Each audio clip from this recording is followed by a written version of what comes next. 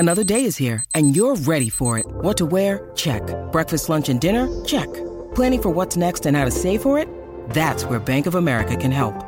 For your financial to-dos, Bank of America has experts ready to help get you closer to your goals. Get started at one of our local financial centers or 24/7 in our mobile banking app. Find a location near you at bankofamerica.com/talktous. What would you like the power to do? Mobile banking requires downloading the app and is only available for select devices. Message and data rates may apply. Bank of America N.A., member FDIC. Did the Big Ten lose a step by playing that extra game? I don't think so. I think you start to look at, your television partners also want to be a part of that. So that ninth game is a big part of that. And I think for the student athletes themselves, having an opportunity to play in different venues and actually be able to play in all the venues now, at least once, I believe. So it's one of those things. It's tough. Listen, the SEC, we don't expect them to change their motto because it's been working so well for them. So I didn't expect them to do anything. We expected them to stay pat, even though they're adding 2 new teams. But the Big Ten is going to stay exactly where they are, and they have to actually provide some good games for their fan base and also television.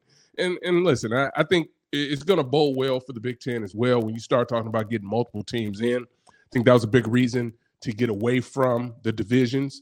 So now you'll have your top 2 teams playing in the Big Ten championship game. And there's still some things that they got to work out as far as tiebreakers and things are concerned. But to know that you're going to have your best 2 teams putting their foot forward is a big part of it. And listen, when you start thinking about it that way, you talk about Ohio State, you talk about Michigan, you talk about USC coming into the mix, Penn State's right there. And then, it's going to be a fight for that 4th spot and 4th and 5th spot because they're going to have legitimate opportunities to make a case if there's a 12-team playoff. See, it's funny you said that. I was going to go someplace else, but you brought up that tiebreaker. That was the other thing that I'm going to be very interested to see how they do the tiebreaker because, for example, let's just say a team undefeated. Ohio State goes undefeated. That same year, Penn State and USC go 11-1. Yeah. Both losses are to Ohio State. Have we now reached the point where we're going to be looking kind of like college hoops at good losses? Like you lost, but you only lost by 2. You lost by 13. So you're the second best team. Yeah, I think I think right now to look at different scenarios, you can do that now because they haven't put the tiebreakers are not out yet. They're going to release that. I'm sure in the coming months that'll be out there. But yeah, it leads you those opportunities when you start talking about whether or not it's a good loss or bad loss. Was it at home? Was it away?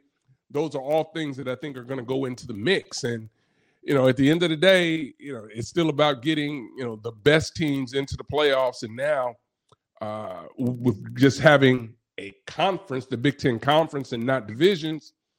It's going to make things quite frankly, very interesting for everyone. I think, there's some programs that are going to have to adjust the expectations as well. I mean, that's a big part of this. And we didn't talk about this yesterday because, we're hyping the schedule and that's a big part of it.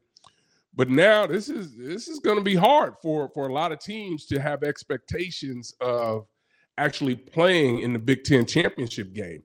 That has become a much taller task for a lot of programs right now.